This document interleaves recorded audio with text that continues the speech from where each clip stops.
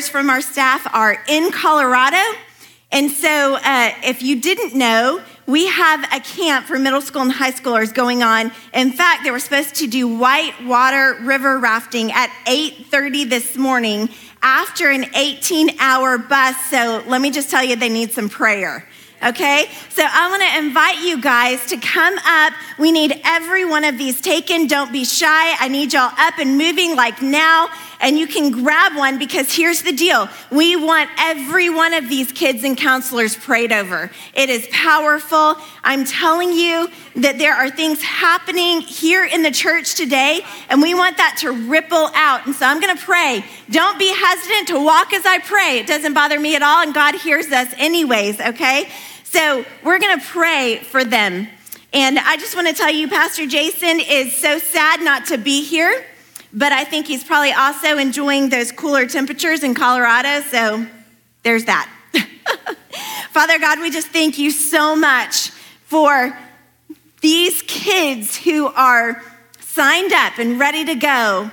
They're at Ascend. They're there, Lord, and we just pray that you would move in mighty, mighty ways, that your presence would be palpable for them. Lord, that you would keep everyone safe and healthy in Jesus' name. Lord, that there would be transitions, transformations, salvations, redemptions, restorations. We're praying for mighty healings in the name of Jesus. Lord, even as Justin prayed this morning, even as Damaris prayed this morning, Lord, we declare you break off the things that are not of you, and we are asking for you to do that. But you're so faithful that whenever you break off anything that is not of you, you fill us with something that is of you. You mend us, you heal us, you make us whole. So God, where there is depression, we're praying for peace and joy. Where there's anxiety, God, I pray that there's a reassurance of identity. I pray that every one of these kids comes back and comes back into our families, Lord, knowing who they are and whose they are. Lord, we're asking for you to do a mighty work at this camp in each life this week. In Jesus' name we pray. Amen. All right. Well, obviously we are in a series on family right now, and I just have a question. How many of you know that a perfect family does not exist? A few of you, some of you aren't raising your hands. I may need to talk to you afterwards and get your advice. Here's the deal. I have a really profound answer as to why perfect families do not exist. Do you want to hear it? It's because people are involved. I know that shocks you, but it's the truth. And as we dig into this message, I want to ask you to respond by clapping as I share a few of these statements. So I want you to clap if you've ever heard these statements or if you have ever said these statements. Now, you don't have to say which one, but you just clap if you've ever heard it or said it. Y'all ready? I am what I am, and that's all that I am. There's a few claps. That's Popeye the Sailor Man, toot toot. That's who said that. Very profound. But we hear a lot of people say something like that, right? What about this one? You can't, I bet you're going to finish it before I do. You can't teach an old dog new tricks. People are already clapping. Yep. My father, whom I loved very much, he's now with Jesus, but he used to say that one a lot. You know, these have become old adages across the years. And the question I have for you today is, do you believe them? Because if you believe them, then it's possible that it's affecting you personally as well as affecting your family. Now, I'm going to share another set of statements, and these are more personal to our marriages and to our families. And so I'm going to tell you right now, you don't want to clap on these, because it might be a little awkward, okay? But here are these statements. And they might kind of resonate a little bit. Statements like, you always interrupt me. You know, we wanna, right? We wanna. You never listen to me. You always have to be right. Joel, was that you? You never help out around here. Now, unfortunately, these statements or a variation of them are common phrases, right? And the truth is, each of these statements insinuate this: a resistance to change or a belief in us that things will not change. Now, there's another old adage that we often hear, and it says this: familiarity breeds contempt. In a family, we see each other for who we are, right? For the most part. We see the good, we see the bad, we see the things that make us go, what was that? Right? We see it all for the most part. But really, our goal is to come into a family and to show our true selves with an expectation that we will be loved anyways, that we will be loved unconditionally. But what do we see a lot of in families and marriages, or at least cycles of, in families that we would even call godly families, or even in the church family? It goes back to that adage, and it would be contempt. Contempt displayed through disrespect, resentment, neglect, overcommitment and busyness, misplaced priorities, disruptions or eruptions due to past trauma, unhealthy coping due to stress.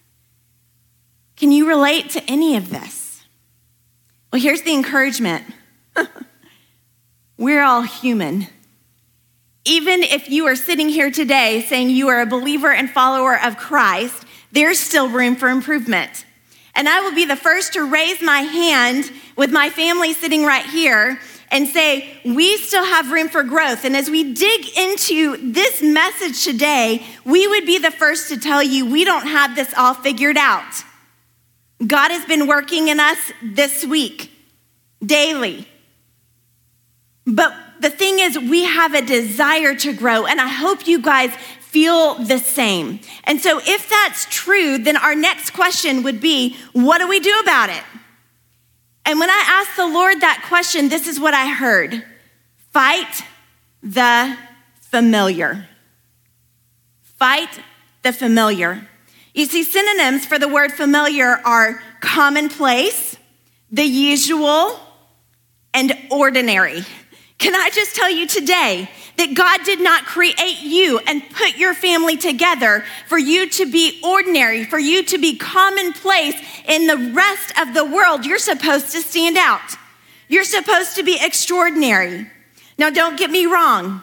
If there's one or two of you, if there's a family in here that is consistently, wholeheartedly, and authentically praying together, where you're showing love and respect and forgiveness, where you have this daily, minute by minute desire to grow and serve together, if that's commonplace for your family, then keep it up.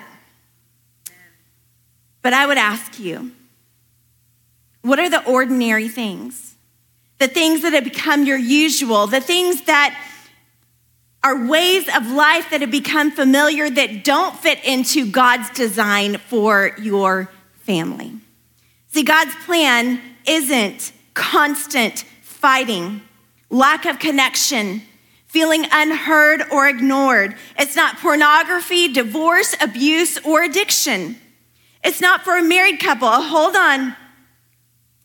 It's not for a married couple to be like ships passing in the night, carting kids to every which activity for long seasons of life. That's a hard one for us. I get it. It's not his plan for our kids to be anxious or suicidal or social media suckers. Here's the deal. Here's the encouragement. God loves your family just the way it is right now. But he loves you too much to let you stay there. Amen. I don't care if you're just like the Ingalls or the Waltons. My mom watches the Waltons like every day. I think with this desire that we would become more like them. There's still opportunity for growth and improvement. And I know I had to go back to some really old shows, but I did Google the best shows on family today. And guess what? Ranker showed The Simpsons as number 1. So there you go. I'm telling you, God wants us to fight the familiar so that we can find his favor within our families. He doesn't want us stuck. Listen, you guys. He doesn't want us stuck in what we're currently used to. He doesn't want us confused, refused. He doesn't want us unused in his kingdom. He wants us to be enthused about our family. And he wants us to be infused by Holy Spirit so that we can grow together and be active in his kingdom. But first, we have to realize that we have choices. Do you guys know that our lives are determined by our choices? They are. And we have some big ones today. We can recognize today that while we can't change everyone else, and don't we want to sometimes? It's okay, you don't have to raise your hand. I would say. But we can choose change for ourselves. And the great thing is that normally affects change in others. We have a choice today, and I want you to know you can make it this morning. God wants to do some things as you make choices that agree with him today. But in order to choose change or growth that leads to victory, we have to embrace three big things. Like, we can't move any further unless we embrace these three things. And number one is humility. Humility. Humility is simply seeing ourselves as God sees us. It's coming into that conversation with him and saying, God, I want you to show me the good things, and I want you to show me the things that need to change, and being open to hearing it. Because then we need to surrender to him and yield to Holy Spirit. That's humility. Teachability. We can't be teachable unless we're humble. And it's simply the ability to be taught. Proverbs 11:2 says, when pride comes, and pride is this boiling up of an arrogant attitude or self-importance. Can I tell you, sometimes it comes out as self-importance, and sometimes it's just a manifestation of extreme insecurity. Either can show in pride. So when pride comes, then come dishonor and shame. There's no maybe about that. It just is what it is. But with the humble, the teachable, who've been chiseled by trial and who have learned to walk humbly with God, there is wisdom and soundness of mind. Isn't it interesting? There is another scripture, soundness of mind can actually mean strength. Do you want some strength today? Me too. Strength. I love the third thing. So humility, teachability, and then we need courage. No doubt, change is hard, but it's worth it. That's why I love this quote by Brene Brown. She says, you can choose courage or you can choose comfort, but you can't have both. And I felt like the Lord really showed me this when I read that quote. He gave me this. Just know that courage leads to constructive change, but comfort leads you nowhere. Comfort will lead you in your fuzzy socks, not doing anything to change your life. You see, courage is required in a fight. Now, these three qualities are necessary. They just are necessary to engage in the battle plan to fight the familiar, no matter our age, our stage, our level of maturity, or our expectations. So how do we fight the familiar in our families? How do we do this? What is the battle plan? Number one, choose Jesus. Choose Jesus. You see, we simply can't have the anointed, filled, full, free life that God intends for us to have unless we choose to make Jesus Lord and Savior of our lives, unless we are invested in relationship with him. You need to know this morning that if you don't know Jesus yet, then you don't fully know God. And if you don't know him yet, we want to introduce him to you. We want to introduce you to him. We want you to have that relationship, and God wants you to, so that Jesus can be the center of your life and family, and so that God can saturate you with the love, the true love of a heavenly Father. Now, some of you this morning would say, okay, Pastor Jenn, I know Jesus. I'm there. Here's my question for you. Are you choosing him? Those can be different things. Is your life, is your family revolving around him? Are you choosing him? Once you answer that critical question, you can move on because he'll equip you for the next steps. You can say even right now, right in your seat, Jesus, I haven't been choosing you, but today, right now, I do. Help me with these next steps. So one, we choose Jesus, and two, change your mind. Change your mind. What are the things that you're believing and choosing to agree with about yourself, about your family, even about your church family that are not in alignment with God's truth? This is a big one. I'm gonna share some questions or some statements with you, and I want you to think about, are you in this place? Do you relate to these things? Here we go. Are you looking back to a past season, believing that it was the best your family will ever be?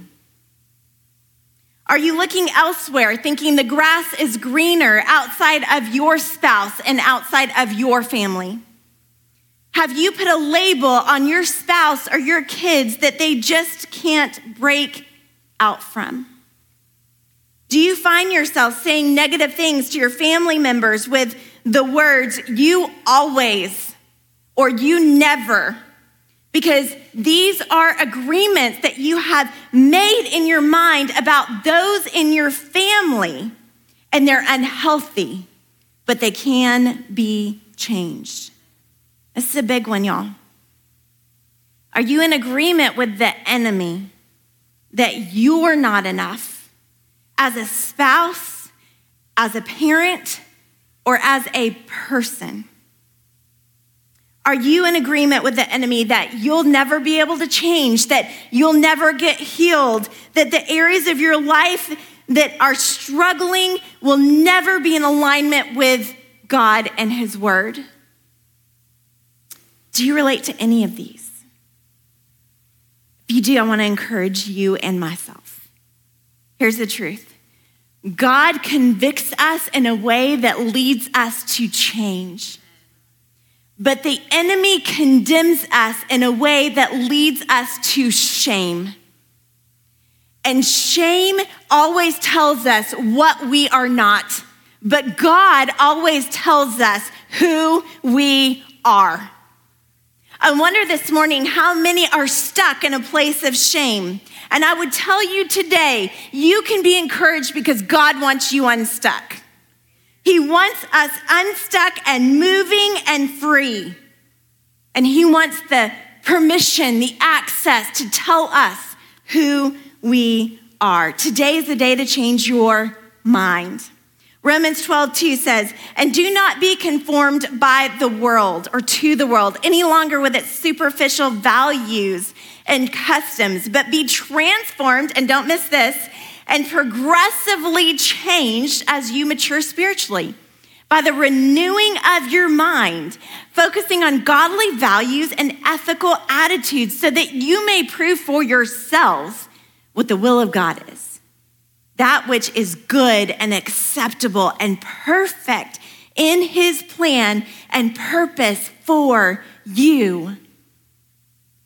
He wants to transform us. The word transform right there is actually from the Greek, and it means metamorphosis. And here's what I love about it.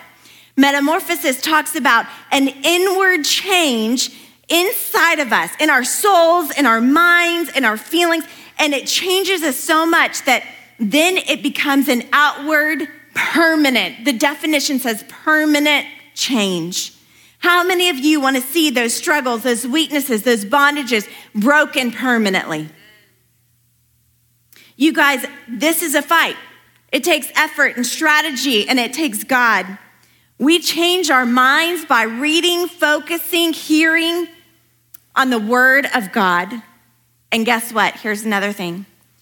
We change our minds by being mindful of our mouths. Woo! Proverbs 18:21 says, death and life are in the power of the tongue. And those who love it and indulge it will eat its fruit and bear the consequences of their words. Powerful. See, I believe this. In the ordinary way of life, we could say, as you believe, so shall you feel. And in ordinary terms, as we feel, so shall we speak. And as we speak, so shall we live. Here's the deal. A lot of you, and sometimes I do, speak what we feel, and it's not helpful. Sometimes our feelings lie. Newsflash. What we can do is choose the truth and start to declare the truth rather than declare destruction over ourselves, over our spouse, over our children, over our family members, over our church family. We can choose to change our mind and start declaring things before we even see it in reality. And we can be a part of making it come to reality. We can be a part of saying to our spouse, this is who you are in Jesus Christ. And then they'll start to believe it. We have power with our mouths. And you guys, this is convicting for me. I have room to grow. But I believe that this is worship. This is worship that wins the war. And it happens by getting our minds right, making our mouth follow, and then moving in alignment with our Maker. In him, we can fight the familiar. Will you guys just say that with me? Fight the familiar. So number 3, change your course. Change your course. Most of us are greatly influenced, I'm sure you would agree, by our upbringing, as were our parents and their parents before them. But we get to choose our course. Amen? I'm going to share a few stories with you, some examples. One is from my amazing husband sitting over here. His name is Joel. Now, Joel was raised 2 parents, but his father was a pastor. The only thing is, his father never encouraged him as a father should. And he even went on to have multiple affairs. And Joel and I could tell you that Joel could have chosen a course to follow in his footsteps. At the very least, he could have chosen a course that would have led him to dislike and distrust the church. But that's not what he chose. See, he chose a course where he followed Jesus and he chose God to serve as his heavenly Father and as an example in fatherhood. I've got my beautiful mother sitting right over here, and she was raised by an alcoholic father who drank their money away and who took his 5 kids where they spent more time in bars than in parks. Her parents divorced. Dysfunction was her norm. But one day she chose Jesus to be Lord and Savior of her life. She has a pretty dramatic story about it. You should ask her. And guess what? By that choice, it changed our family. The way it looked and the way it looks today, it's different because of her choice. Now, I shared that as past experiences. I'm telling you, it doesn't mean that Joel and I didn't or don't have things to work through even now. For instance, early on in our marriage, Joel thought it was completely normal to yell. He says, vent. He told me that right before I walked up, say vent. And he thought he could say things he'd regret, walk away, and then come back as if everything was fantastic. I did not think that was normal. However, I thought it was completely normal to punish him with my silence, my distance, and my dirty looks. He did not think that was normal. I'm telling you, these were things that were familiar to us. However, they weren't what we wanted to be commonplace in our marriage or in our family. And so we did, and we continue to invite the leadership of Holy Spirit, and we surrender to Jesus, and we yield, and we ask for help. We want to change our course. Here's the deal. Whether you meet Jesus today or you've known him for years, you can invite his leadership into your life. You can break the cycle of generational sin before you. You can. And you can start on a new course today, because he wants you to choose his plan in which, and this is powerful, here are your two choices. You can choose familiar patterns, or you can choose the fulfillment of his promises. Which one do you want to choose today? 2 Corinthians 5:17 says, therefore, if anyone is in Christ, that is grafted in, joined to him by faith in him as Savior. He is, you are, I am a new creature, reborn and renewed by the Holy Spirit. The old things, the previous moral and spiritual condition have passed away. Behold, all things are new. Because spiritual awakening brings a new life, the newness of God. If we're honest, we would say there are some areas today for all of us in which we want to choose Jesus to come in and do his thing. You can change your course. Let's fight the familiar. And number 4, and the final step I have for you today, is to change your legacy. Change your legacy. See, the word legacy means something passed on from one person to another. I love this part. It means an inheritance. Who of you wants an inheritance? A good one. Me too. So I would ask you, what are you passing on to your children and your family members? What are the things that matter that you're passing on to them? Is it a better understanding of God or of sports? Is it unconditional love or performance-based acceptance? Is it a spirit of servitude or entitlement? Fear or faith? Is it surrender to God even in the suffering, or is it them watching you surrender to substance abuse as a way of coping? You can get healed of that today. You can change your course. You can change your mind, change your course, and change your legacy. See, we're familiar with the negative side of all of these statements. Those are the ordinary things, but we were meant for the extraordinary. You have more influence than you think. You have influence on your spouse, if you have one, on your children, whether it be your spiritual or your physical children. You have influence over your church family, and there's others in your life that you have influence over. What are you passing on to them?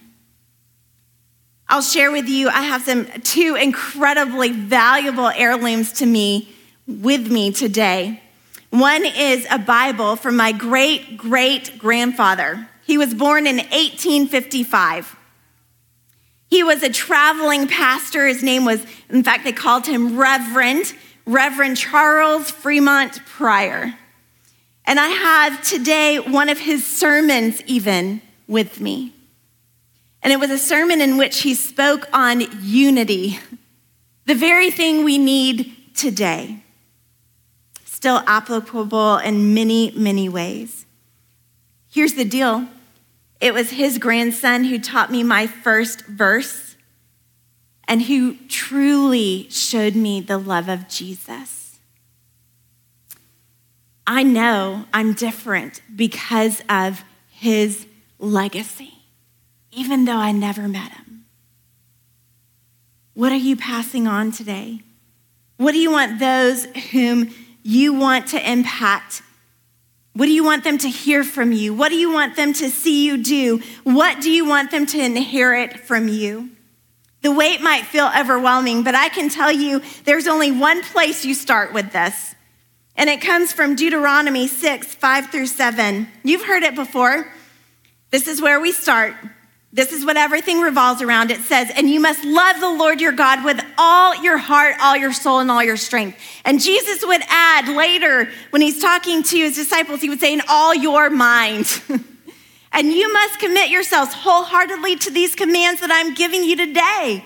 Repeat them again and again to your children.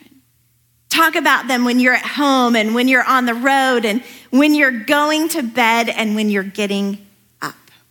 See, when you love something, you talk about it. That's where we start. Ann Voskamp says it this way: parenting is never about how your kids turn out. I read that and I went, are you sure? I had to really process this, but I love it. She says, it's always and only about how you keep turning toward your kids and their maker. It's never about training your children to be good so they won't ever fall. It's about letting them see you fall in love every day with a good God. And even after you've fallen hard, they see you keep falling hard for God. You guys, we're not gonna get this all right, but our humility is met with his grace. And lessons are learned when we're teachable.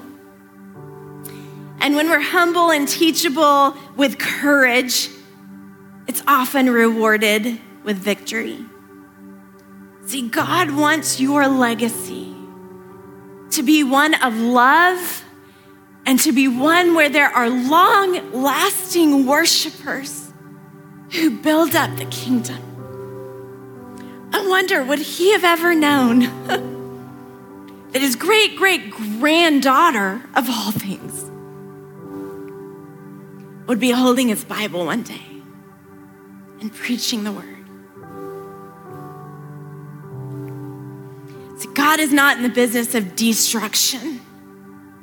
God is in the business of construction. Will you allow him to build a God-honoring legacy through you today? If you want, there's some practical steps we're gonna put out on social media this week. I just want you to know we can fight the familiar and we can help each other do it. I want to tie this all up by sharing with you about a story of a family from the Bible. It's really about generations of them, but we're going to start with Lot. He had 2 daughters and a wife, and they lived in Sodom, and angels from God came and said, we want to help you escape because God is about to destroy this city. And so as the angels are leading them out for escape, they say one piece of instruction: don't look back. Don't do it. And they're running, and Lot's wife just can't help it. Or could she? They're running, and she turns back to look, and she turns into a pillar of salt. I just think that she couldn't get away from the past, from what was familiar. She was maybe afraid of the unknown. One was comfortable, one was not. She chose not to change her mind or her course, and her legacy was affected. In fact, her daughters went on with their father. And in that culture, marriage was incredibly important. To have a husband was almost a necessity or a lineage. And so they ended up tricking their father, this is awful, but tricking their father into sleeping with them. They each had 2 sons, and scholars tell us that they believe those sons went on to be the ancestors of the Moabites and the Ammonites, 2 of the biggest enemies of the Israelites, the people of God. And scholars believe that God allowed that because it was a form of judgment, because those daughters charted their own course. Fast forward many generations, and we have the story of Naomi, Ruth, and Orpah. See, Naomi was a Jewish woman whose sons married Ruth and Orpah, and guess what? They were women from Moab. They were descendants of Lot's daughters. Now, each of their husbands ended up dying, and Naomi decided she wanted to go back to Bethlehem, and so Ruth and Orpah follow her. But on the road, she realizes, man, this is gonna be really hard. And so she turns to them and she urges them, Go back to what is familiar. Go back to what's comfortable, where you'll be taken care of. And Orpah chooses, and she, the Bible says, goes back to her people and to her gods. But Ruth says, no way, Jose. I'm staying with you for the long haul. I'll go where you go. I'll live wherever you live. Your people will be my people, and your God will be my God. Two very different choices. Fast forward again, and then we find something astonishing in this family. See, most of us have read the book of Ruth, and we realize she went on to marry a good man named Boaz. And they actually become the great-great-grandparents of David, one of the greatest kings in the Bible. And we know from this famous story when he was this young man and he defeated Goliath, he grew this incredible courage because Goliath was mocking the people of God, but more importantly, he was mocking God. And David defeated him. He became famous for that. So what happened to Orpah? Well, Jewish literature tells us that she was the mother of Goliath. Two women, same opportunity, two choices. One changed her mind and chose God's truth. One stayed with the familiar. One changed her course and chose God's plan, and one went back to the familiar. Two women, two very different legacies. Do you want to know who else was a descendant of David and Ruth? It was Jesus. And some scholars actually think that maybe David, when he defeated Goliath, took that skull and buried it in Golgotha. That maybe that's where the name came from, because it means skull. And you know what happened at Golgotha? That's where Jesus hung on the cross and he died for us. And he wants me here today to tell you and to remind myself that Jesus hung on that cross and he died for all of our bad choices, to wipe them all away, to give us a choice to change our mind, a choice to change our course, a choice to change our legacies. He wants us to fight for our families. What will your choice be today? I hope that we can do this together and fight the familiar. If you're ready to do that, I want you to stand right now. And I want to ask the prayer team to come up. You guys, I want to tell you, I want you to remember humility, teachability, and courage.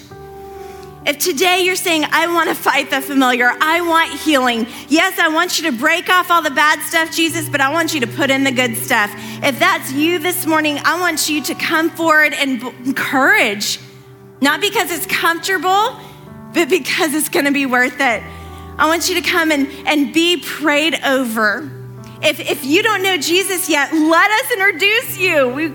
We truly, it would be the most amazing gift. But I'm gonna pray over each of you, and then you'll be dismissed or have the opportunity to come and be prayed over. This is your chance to fight the familiar. God, I thank you for what you're doing. I thank you for your goodness. I thank you for the opportunity to worship you. Today, Lord Jesus, I pray that you would pour out your Holy Spirit, and Lord, that we would respond with humility, teachability, and courage. God, I pray that we would choose construction over our comfort. I pray, God, that we would fight the familiar. Holy Spirit, come into your thing. May our families find favor in you. In Jesus' name we pray, amen.